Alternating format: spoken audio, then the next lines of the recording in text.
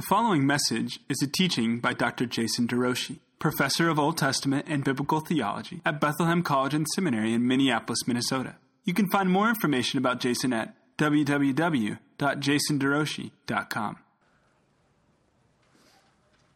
Isaiah's last chapter opens with these words, "But this is the one to whom I will look, he who is humble and contrite in spirit, who trembles at my word." We have 13 weeks.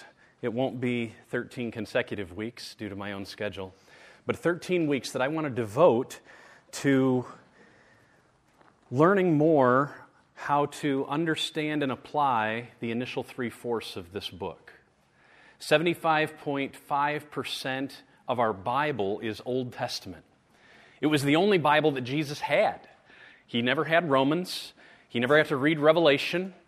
He had Genesis through Malachi, and his Bible, same books as ours, ended with Chronicles. Genesis through Chronicles. And the Lord provided Dr. Andy Naselli and I an opportunity many years back to prepare a course, 2 courses, and both of them, in the end, because the nature of the course was video-based, and they wouldn't even let me take a Bible with me up front in front of the camera. So I couldn't have a Bible, I couldn't have notes, so I had to write everything out, and it was all through one of those cool teleprompters like the president uses. And so I had to have everything there, and in the process, I didn't set out to write a book, but it happened. And so mine is how to understand and apply the Old Testament. It's a little thicker because I've got more Bible. Andy's got how to understand and apply the New Testament. And I thought it might be useful, following just now that we've finished Isaiah for 2.5 years, to enter into just a very practical overview in how to study the Bible. And so this book is called How to Understand and Apply the Old Testament, 12 Steps from Exegesis to Theology. And there's an introduction, and then each of the 12 steps gets one chapter. Now, some of these chapters are 90 pages long, but I'm going to attempt to summarize even the 90 pagers in 1 week, okay? So we're just going to walk through, and I'm going to give 1 week to the introduction today, and then 12 more weeks to each of the 12 chapters in this book. Now, a big book like this can be a little scary, especially if you open it up and see Hebrew. Okay?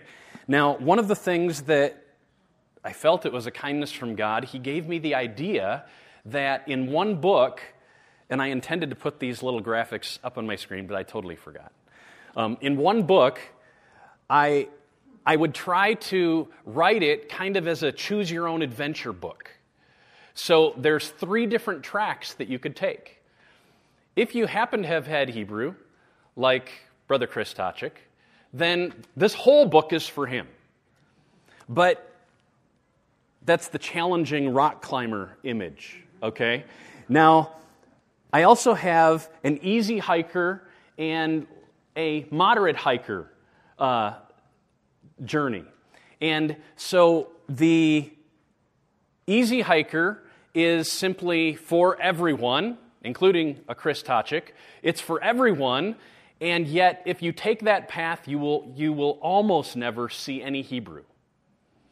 Then the moderate hiker path is also for everyone. So if you were reading the book according to this path, you would take all the easy hiker trails, and you would take the moderate hiker trails.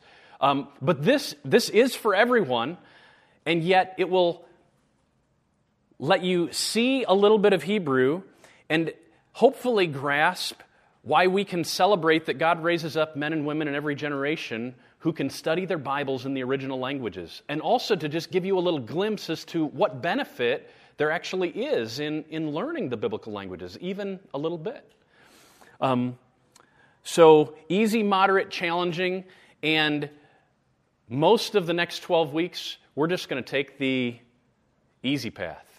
And I'm just going to overview the big picture. Most of this book is the easy path, most of it. But we will see that up front, when we're trying to establish the text and looking at grammar, there is a little bit more Hebrew in here, because I wrote it for you and my wife, and I wrote it for my seminary students, all in one book.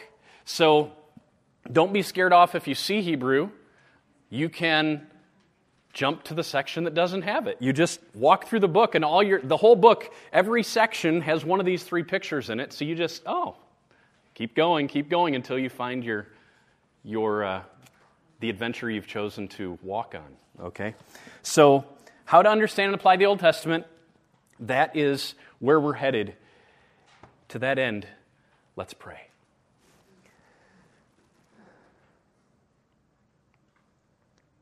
Father in heaven, you have said that you will look upon those who tremble at your word. Oh God, you oppose the proud, but you give strength to the humble. We admit here at the front end of this new series that we are needy, and you're a God who has spoken in a way that we can understand. So I ask that you would show up, that you would speak, that you would equip, that you would mobilize in these 13 weeks. Teaching people who may often read for distance, teaching them how to better read for depth. And we need both. We know that raking can clean a yard, but we know that digging alone lets us find diamonds. So I ask that you would help us learn more how to be good diggers and how to be good rakers. Thank you that you are so faithful to speak through your book. We need to hear. And you've promised to give those who are in Christ ears to hear. So let us hear. Through Jesus we pray. Amen. All right. The introduction. It's about a journey of discovery and encounter. Discovery of what God says and encounter with the very living God who has spoken to us through His Word. So this morning, we're tackling 2 areas here. What exactly is the interpretive task? What do we mean by exegesis and theology? And then, what is the interpretive task? What are the 12 steps? That's my goal for this morning. So, one of the verses that has walked with me since very early in my years of seminary is Ezra 7:10. The good hand of God was upon Ezra because he set his heart to study and to practice the Torah of Yahweh and to teach both statute and rule in Israel. ESV, the good hand of his God was on him, for Ezra set his heart to study the law of the Lord, to do it, and to teach His statutes and rules in Israel. Study, practice, teach. Now, if we get those out of order, we're going to end up in problems. We've got lots of people in this world who seek to teach without having studied, or who seek to practice without having actual grounding in what God says. You also have those who actually put in the time to study, but then they jump right away and they start to teach, and they haven't let it affect them. They haven't let it reshape them. We got problems? All right. If you've hung around Pastor John Piper, you've heard him talk about 6 habits of heart and mind that make up the education process. And the 6 habits are these. As we enter into study, it could be the Word or it could be the world, we want to observe carefully what is there. Once we've observed carefully, we want to evaluate fairly what we've observed. Observe carefully, understand rightly. That's the second one. Understand rightly. We want to understand what we've observed. And then we're in a position to actually evaluate fairly. That is the process of study. Observe carefully, understand rightly, evaluate fairly. And that moves us so that we can feel appropriately. We're in a church that celebrates affections. We want to taste and see that God is good. We want our senses awakened to His beauty. We want to hear things that are wonderful, too lofty for us to grasp. We want to encounter glory. We want to feel appropriately about what we've observed, understood, and evaluated, and then after we've felt, we want to act. Act appropriately in accordance with what we've felt. And only then are we in a position to express. So feeling and acting are about doing, and expressing is about teaching. Ezra set his heart to study the law of the Lord. That was his Bible. We've got more Bible than just the law. Ezra had the law, and he set his heart. He determined, this is the kind of man I'm going to be. A man of the book, who studies, who practices, who teaches in that order. And very early, I just pleaded with God, let me be that kind of a man. And if you put me in a position of serving as a professor or in a position of a Sunday school teacher, let me be a kind of a man who helps produce those kind of people. So that's what this book is seeking to do. That's what our weeks ahead are seeking to do. So the interpretive task, we're talking about biblical interpretation, how to understand and apply, in this instance, the Old Testament. There's 2 different spheres that we want to be able to grasp, and those are exegesis and theology. 12 steps from exegesis to theology.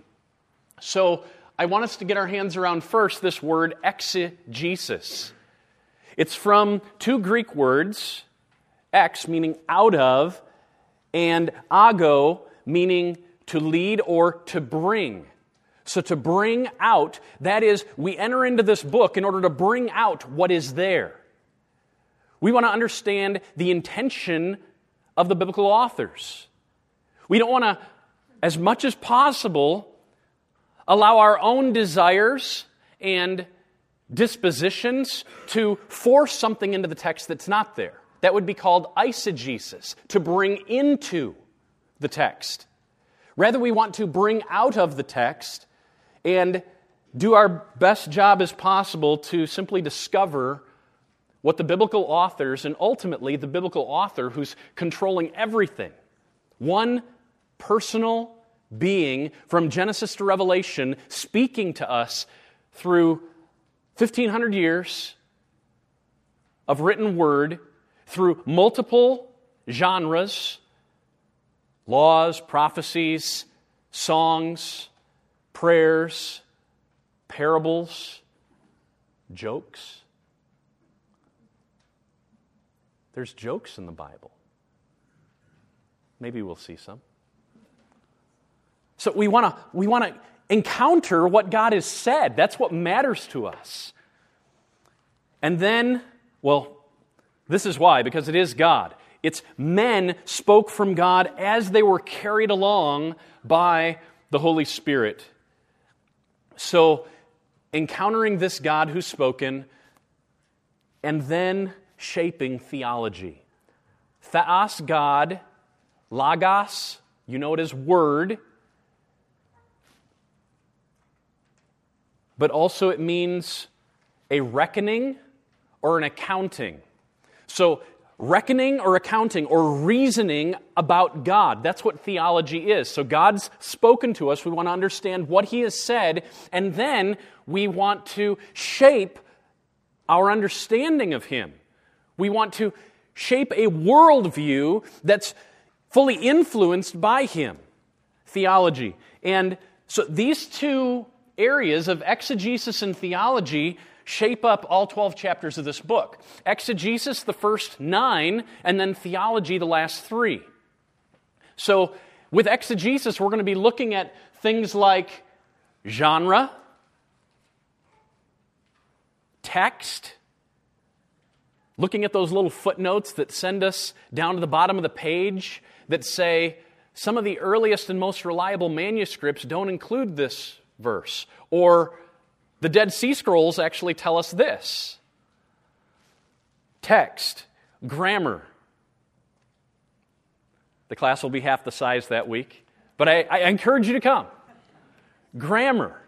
That God actually speaks in ways that we understand, and if grammar breaks down, communication falls apart. Why do we have our children learn grammar? Not simply so they can communicate, but so that they can receive the communication that's been given to us. There is no greater reason on the planet to learn how to read than that you can actually encounter the words that God's given us. Structure. Arcing. And it's tricky. Some of you have heard that language of arcing, actually creating arcs, and in each arc establishing a relationship between every given proposition within a passage, so that you can actually track the flow of thought and understand that we've got to know that therefore is there for a reason, or that because was purposed by this author, and wrestle with, in what way is that providing the basis of the ground for another statement? Structure, understanding how all the parts fit together to communicate one main idea. Words. Texts are built on words, and we want to make sure we understand what they mean. And along with words, context. Like, where does it fit in time, and why does that matter? And where does it fit in the book, and why does that matter? What came before? What came after? That's exegesis. But then we begin to put things together. We begin to build connections, and we begin to enter into the realm of theology, meaning and application. Biblical theology is how God's Word interconnects, progresses, and integrates to climax in Christ. We want to understand systematic theology, how our passage contributes to key belief topics, doctrines that we hold to. And then it moves us into practical theology, just what's the Christian to do with this text? We're supposed to encounter God to what end? Exegesis and theology. This is the interpretive task. And all 12 chapters are going to fall into these groupings. Now, I've listed on your paper 4 foundational presuppositions that I think are absolutely imperative for us to actually get out of this book what God intends for us to get out of this book. Number 1, when I even enter in to study the Scriptures, I'm entering in with a conviction from the very beginning that this Scripture is God's Word, that it's unlike anything else. There are great works of literature. This last semester, my second oldest daughter read the Odyssey. I'm trying to think, I'm just always reading to my kids, but a book that you would know. My oldest son,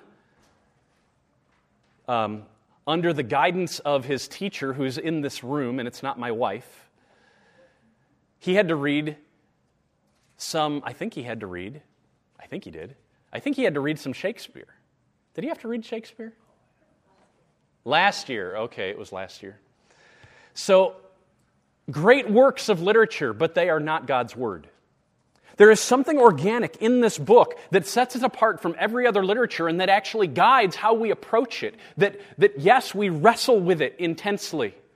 We consider words and structures because that's how God communicated it. And that's how we look at other literature as well. But there's something distinctive about this book that demands that we listen and that we get it right.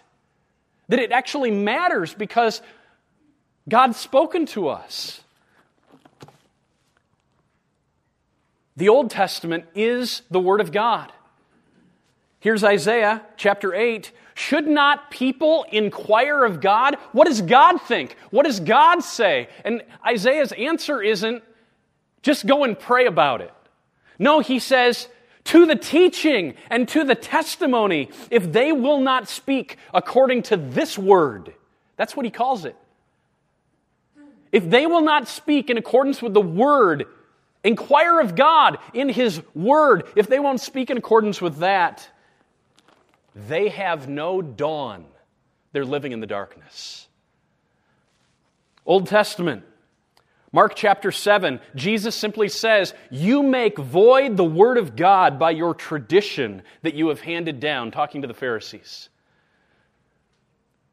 You say you're people of Moses? I tell you, you make void not just Moses' word, the Word of God, by the way you treat that book. Mark 12:36, David himself in the Holy Spirit declared, the Lord said to my Lord, sit at my right hand.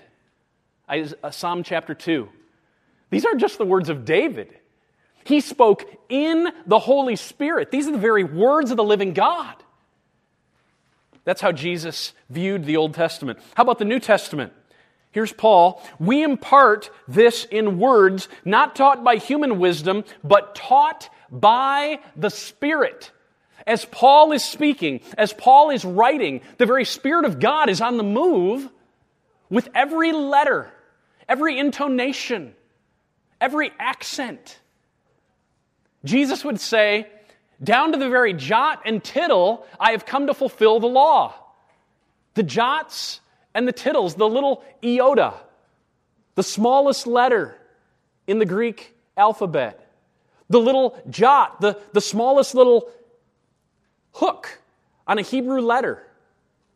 That's what Jesus came to fulfill.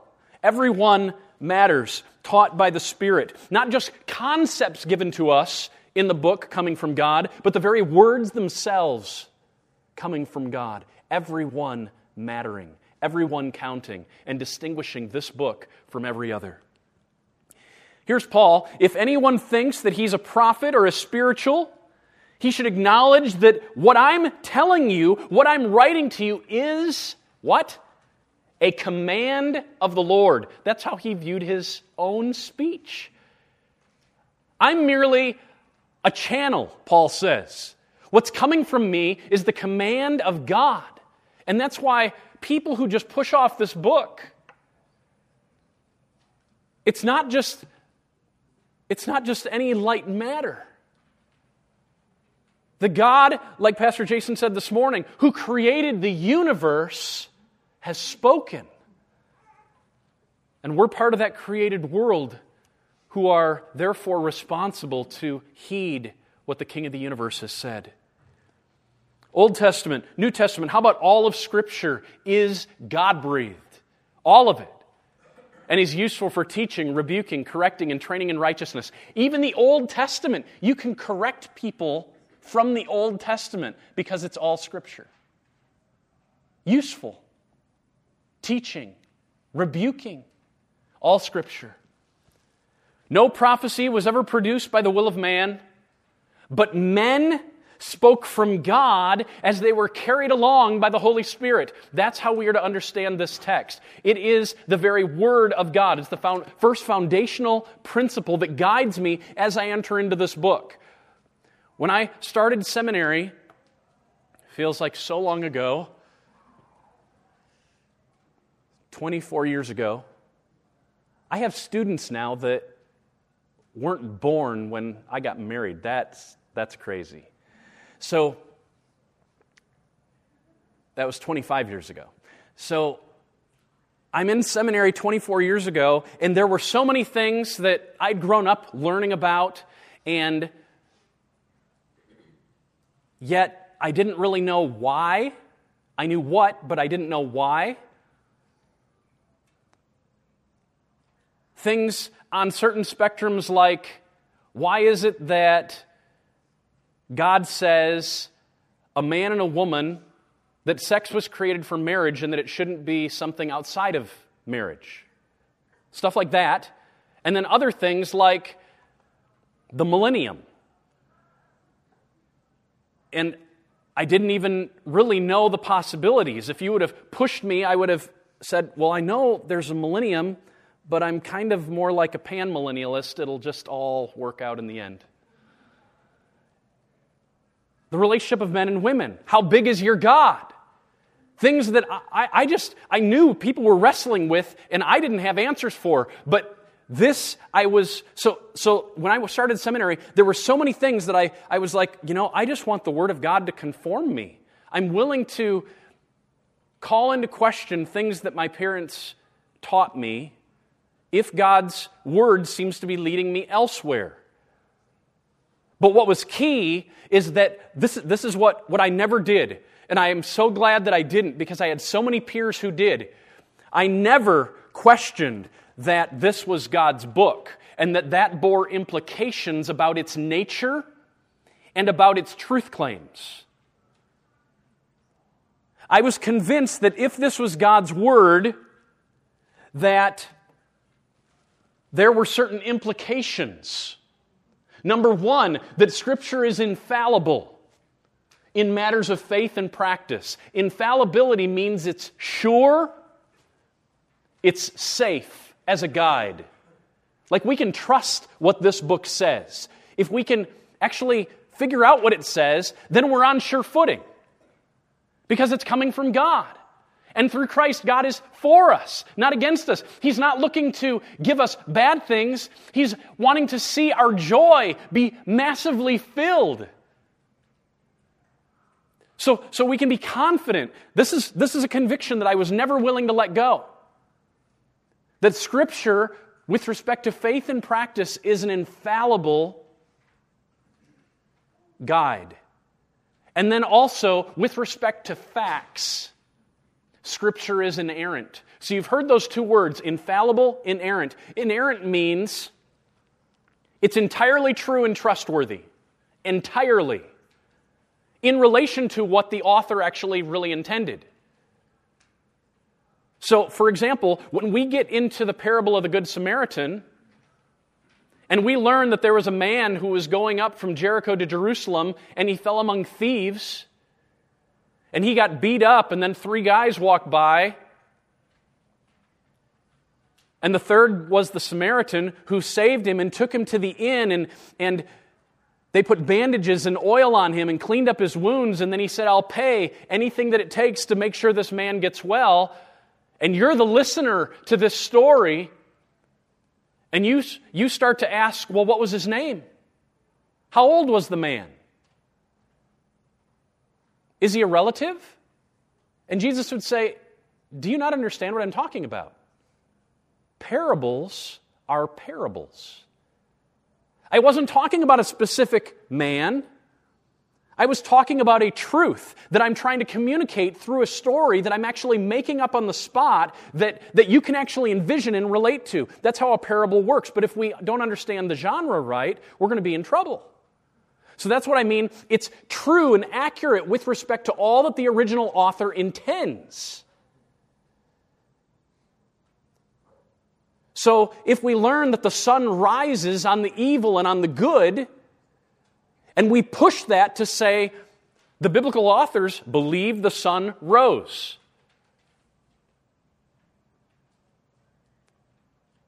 Didn't the sun rise this morning?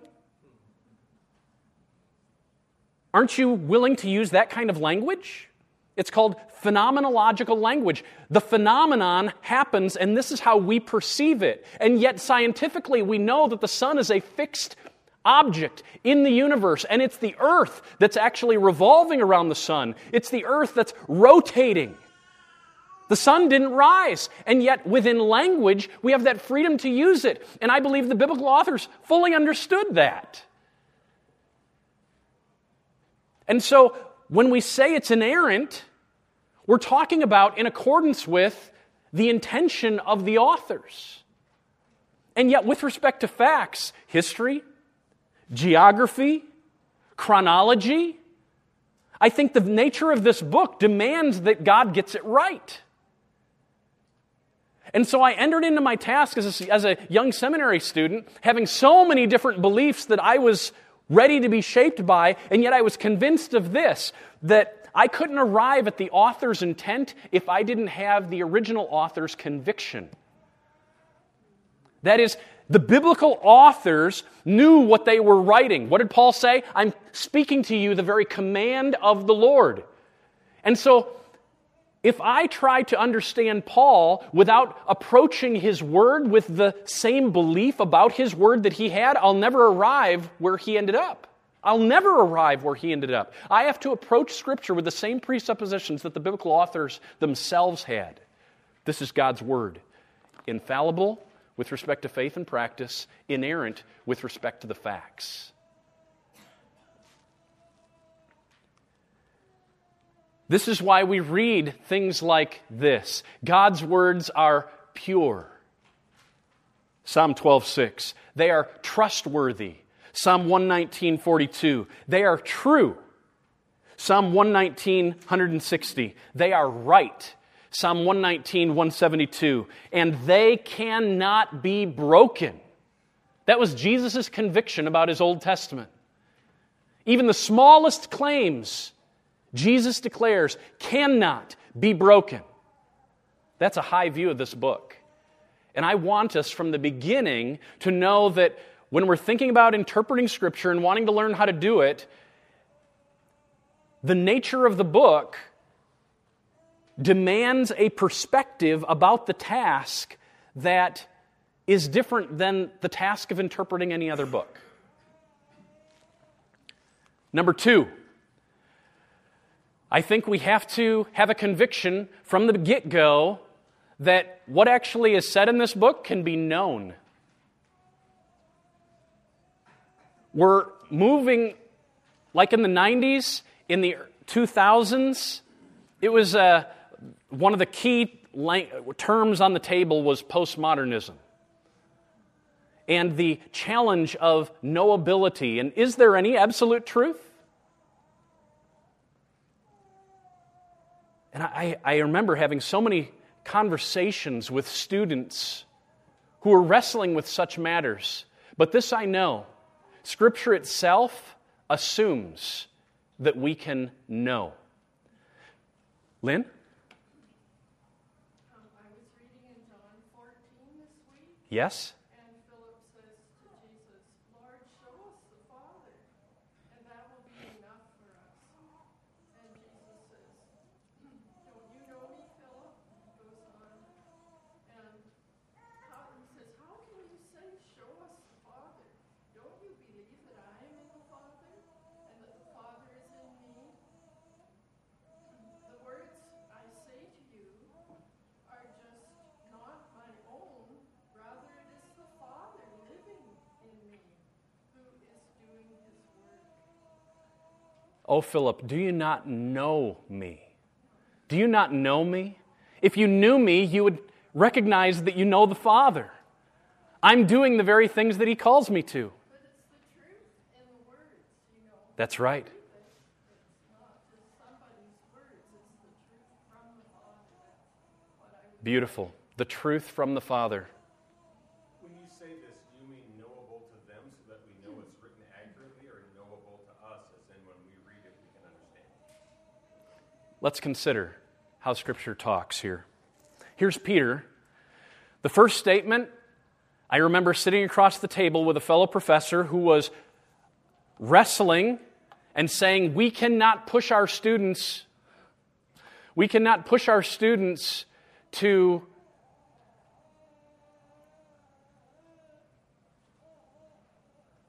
think they can be confident 100% in what they're finding, of what they're believing. that they can truly declare certain things as this is how it is. And I said, you sound a lot like Peter.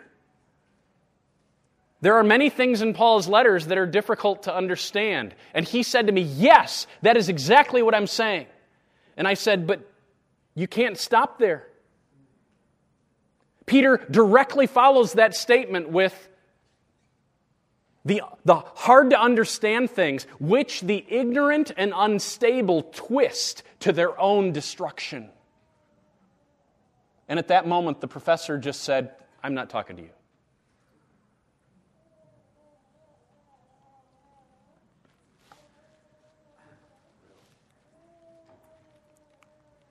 Your word is a lamp to my feet and a light to my path.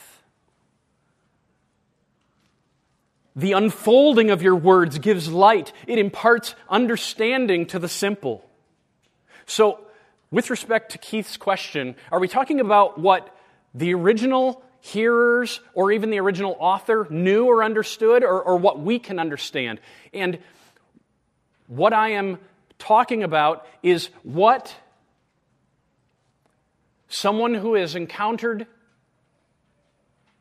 Christ and had their eyes open can understand. Now, we're going to talk, I think even next week, about what we mean by Scripture's clarity. That Scripture is clear. And I think it's very important to think about that, because not everything is clear in the same way.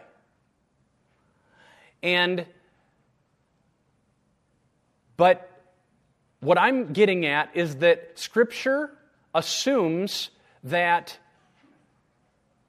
those interpreting the book can actually know what it says at some level, that communication actually works. And that if you don't heed what Paul says, even if it's difficult to understand, you are placed in a camp of ignorant and unstable who are bringing about your own destruction. The Word is a lamp, meaning that as we go into this book, we can be confident that God can guide us in a unified way down the same path. I have a quick question. You mentioned the importance of context and you mentioned genre. And if you look at Genesis 1, some would say that's poetry, some would say it's history, some would say, it's metaphor. How do you deal with, and you're going to cover this later, I'm sure, but how do you deal with the confusion as to what genre or what context you're looking at when you try to interpret? That's great. So the question is from John, what do we do when there's godly men and women, conservative, godly men and women who are actually looking at the same book we are, and they're wrestling and disagreeing about things like genre and context? Take, for example, Genesis 1. We have to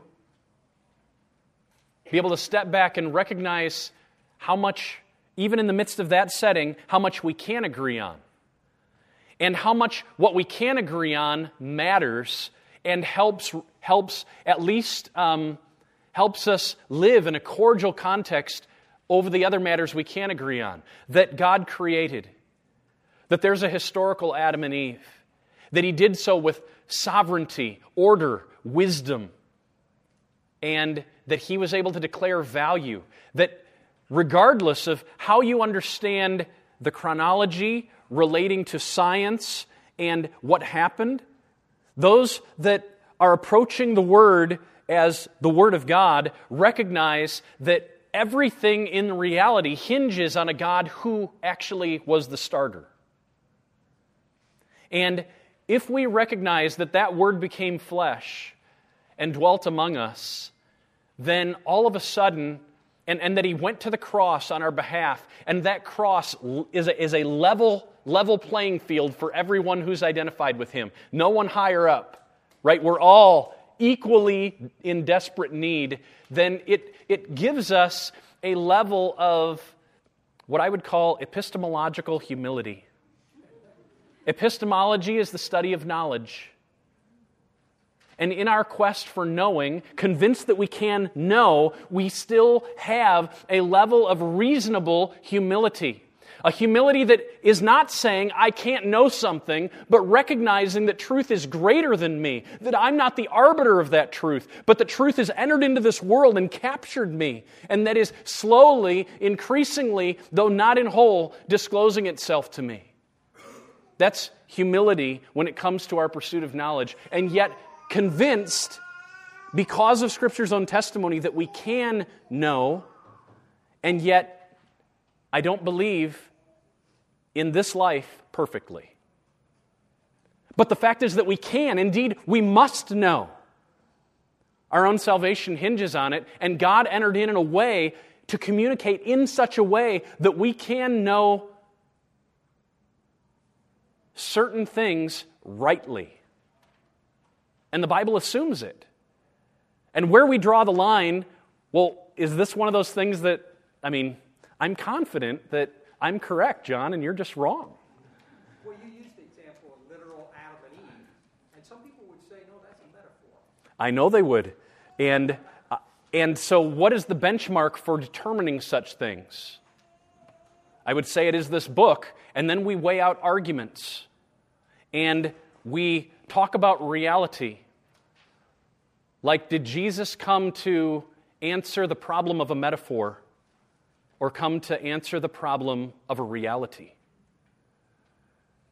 Is Jesus compared to a literary fiction named Adam, or is he compared to a historical person named Adam? And we begin to wrestle with, in the same way that we would wrestle with any other truth claim that is being made out there in the world, we begin to compare worldviews, and we begin to compare truth claims, but this is the arbiter that is what we're constantly going back to. And a false belief can be logical. All it takes is one improper presupposition, but regardless of whether the proposition is true or false, it can be a false proposition, but in the flow of the argument can be absolutely logical. And so what's at stake is evaluating each proposition in every truth claim that's being made and weighing it up against the book. And we've got Baptists and Presbyterians that have different views on baptism, and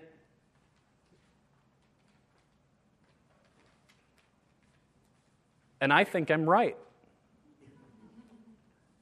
And I have good reasons why.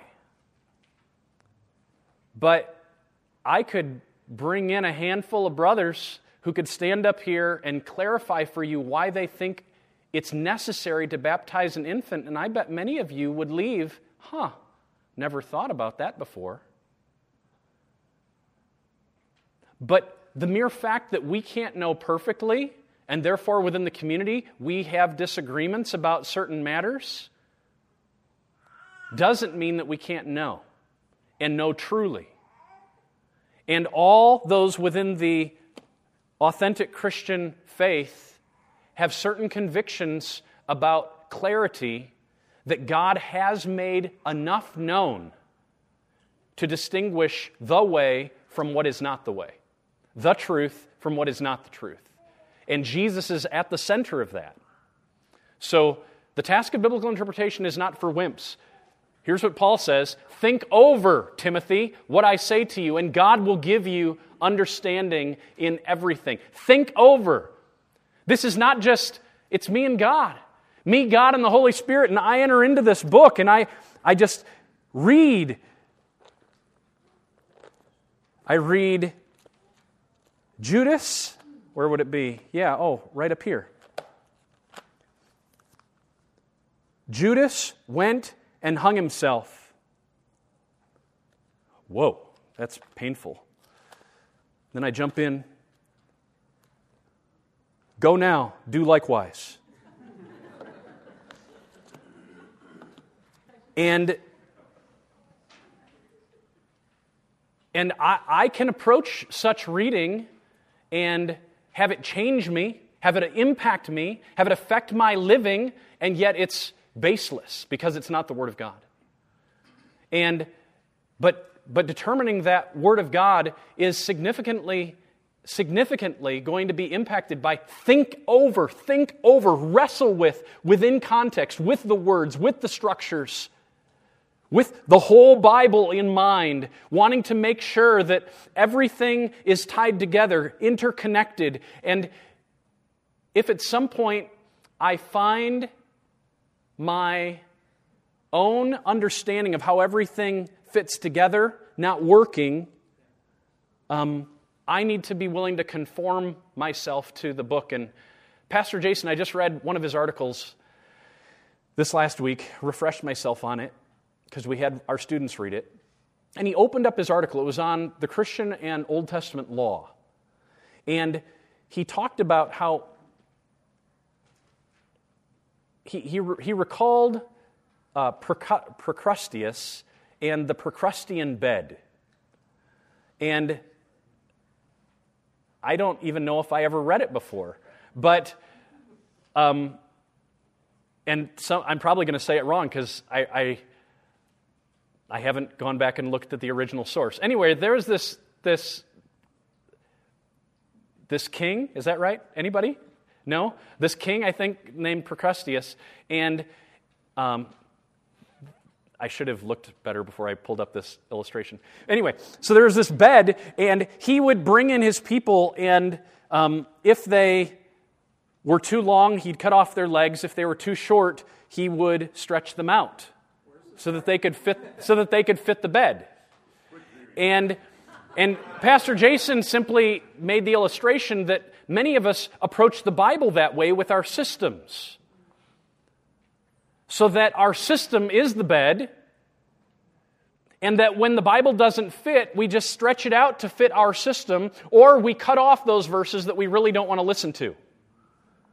And what we need is to be able to approach the Scripture with the bed being the Bible itself and allowing our system to get a little shorter or get a little stretched out based on what the text says. That's the measure upon which we are weighing things out. Think over what I say. God will give you understanding. It's going to take work, often work. I've quoted this from Luther before when he was reading the book of Ecclesiastes, and he wrote down, "O Solomon, your words make no sense to me, but I will overcome." We need to wrestle like that. Number 3, so important. If it is God's Word and God's Word is knowable, we need to recognize that I am not God. I am not the center of this universe. And if He has spoken, my life needs to be molded in conformity to Him and what He's saying. That is, biblical interpretation requires that we respond appropriately to this book. All Scripture, and I'll just say for Timothy, whom Paul was writing to, the very previous verse says, "O Timothy, you were raised up on the sacred writings." His mom, Lois, his grandma, Eunice, were both Jews according to Acts 16:1.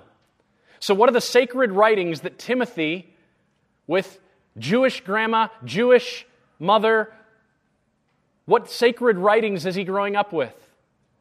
Old Testament. Paul's writing the New Testament as he speaks.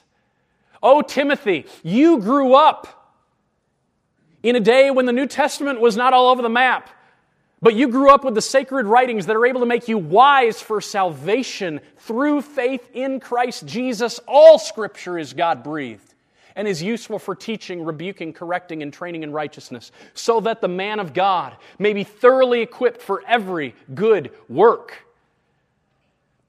The Old Testament is useful for teaching, rebuking, correcting, and training in righteousness.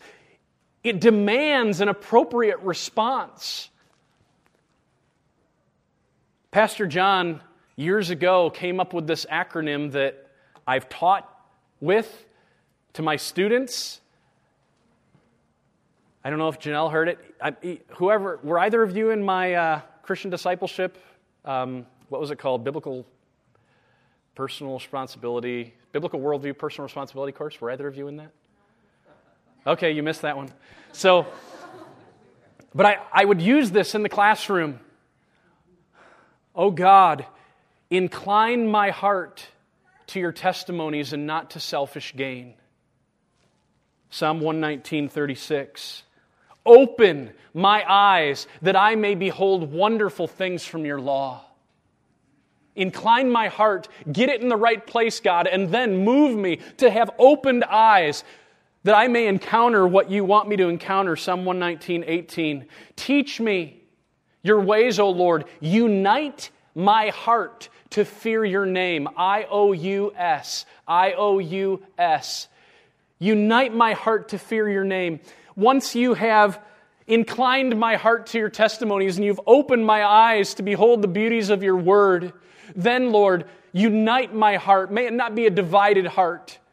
Unite my heart to fear your name. And then, Father, move me all the way to the point of satisfy me this morning with your steadfast love, that I may rejoice and be glad all my days. I pray this in the morning when I open up the book, because I know this isn't supposed to be just dead reading. This is supposed to be encounter. And an encounter with the living God is supposed to change us. If you live in the light, you're going to have a suntan. It happens. It's natural. You're supposed to be impacted so that others can tell. Now, if you come in next week with a suntan, you've either been on vacation or been hanging out somewhere that is a little weird in 26 below. But incline my heart, open my eyes, unite my heart, and satisfy us this morning. Pray that, I-O-U-S, when you go to enter the time in the Word, and see what God can do. Because encountering the Word demands that we respond appropriately. And the fifth presupposition that I just enter into these next 12 weeks with is this: that biblical interpretation that culminates in application demands God dependence. We can't make our hearts change. Deuteronomy 29:4, Israel, you've seen all that I did to the Egyptians, but God has not given you a heart to know, or eyes to see, or ears to hear. Israel was ignorant, blind, and deaf. They did not see the King in His beauty. They did not hear the glorious gift of guidelines that He supplied. They didn't get it. They didn't get it. And ultimately it was because God didn't give it. It takes a gift of grace to see our lives change. We can resist the devil. Resist the Holy Spirit. We'll keep resisting until God enters in and overcomes our resistance. So that in the end, we say, thanks be to God, you obeyed the form of teaching to which you were given over. Romans 6:17. You were given over, divine passive. God gave them over to sexual immorality in Romans 1. He gave them over to a debased mind. And now, in Romans 6:17, those who are in Christ have been given over to obedience. And what do we say? Thanks be to God. Let him who speaks speak as if speaking the very oracles of God. Let him who serves serve in the strength that God supplies, so that in all things Christ may be praised. 1 Peter 4:11. The natural person does not accept the things of the Spirit of God, for they are folly to him. He is not able to understand them. Why? Because they are spiritually discerned. 1 Corinthians 2:14. We need God. So as you enter in, why are we praying at the beginning of our Bible time? Incline my heart, open my eyes, unite my heart, satisfy me, because He's the only one who can do it. Why do we pray for our neighbors to get saved? Because He's the only one who can overcome such resistance. Why do we pray for sustaining grace in the midst of suffering? Because He's the only one who can give it. And He will. For He's a God who does not withhold good things from His children. He doesn't give serpents to His kids when they ask for bread. Their minds were hardened. Most of the Jews, Paul says, their minds were hardened. For to this day, when they read the Old Covenant, the same veil remains unlifted because only through Christ is it taken away. But if you are in Jesus, you have new eyes for reading the Scripture. You've got a lens through which to read it and to see things that you never saw before in such a way that when you encounter it, you begin to see lust and bitterness and hatred and anger and despondency, proneness to frustration, proneness to laziness. You begin to see yourself overcoming it. Because by one sacrifice, He has made perfect those who are being sanctified. He's making us more like Him, more into His image, and it's going to happen because we encounter Him in this book through God dependence.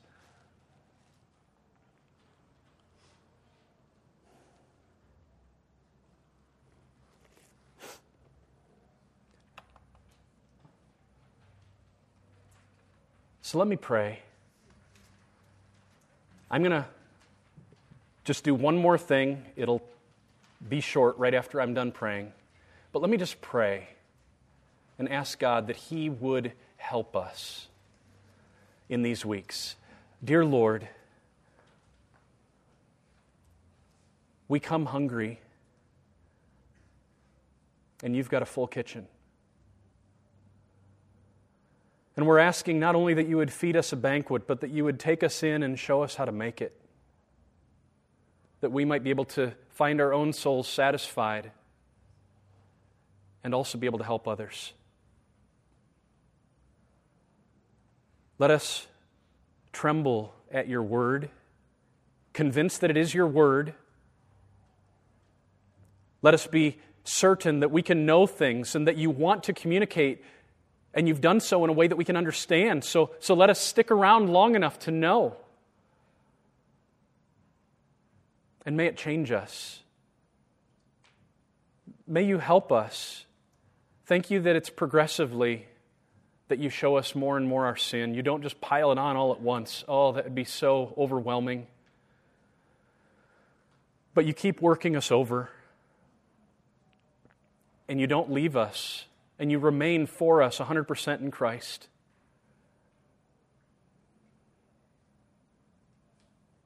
Lord, let us be dependent on You, surrendered to Your goodness, Your purposes, and let us receive what You have for us, and help us keep believing. Prove Your worth to us through Your book, and awaken faith. Through Jesus Christ I pray. Amen.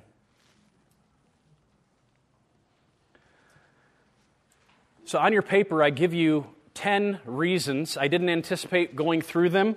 10 reasons why I think it's important that I actually wrote a book for Christians on how to understand and apply the Old Testament.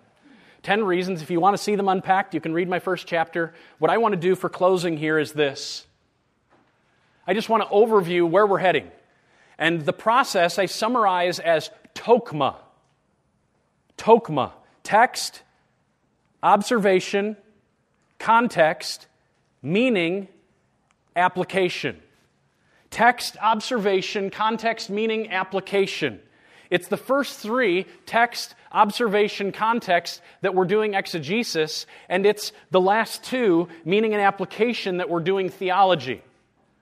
So when we're asking questions about the text, what we're asking ourselves is, what exactly is the makeup of this passage?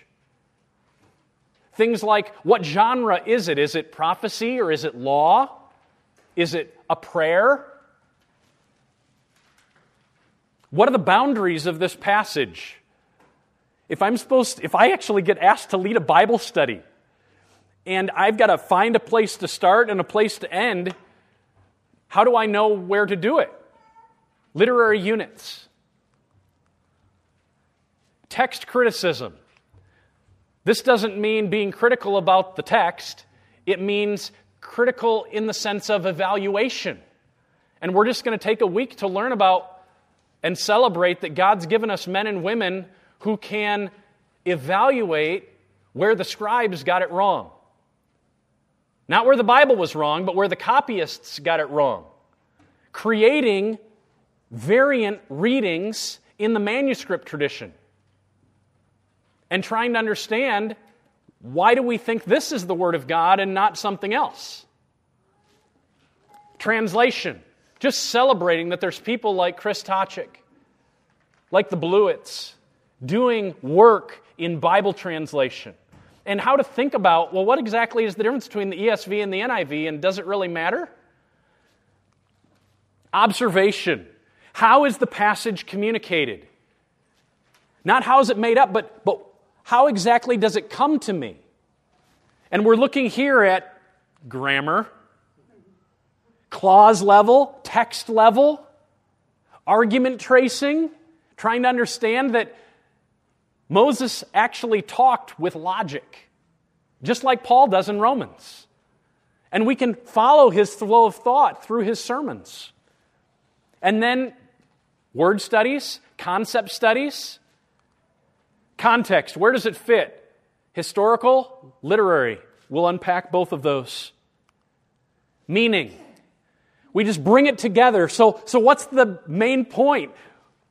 What does it mean for me? And we're going to see this brought together in two areas, biblical theology and systematic theology.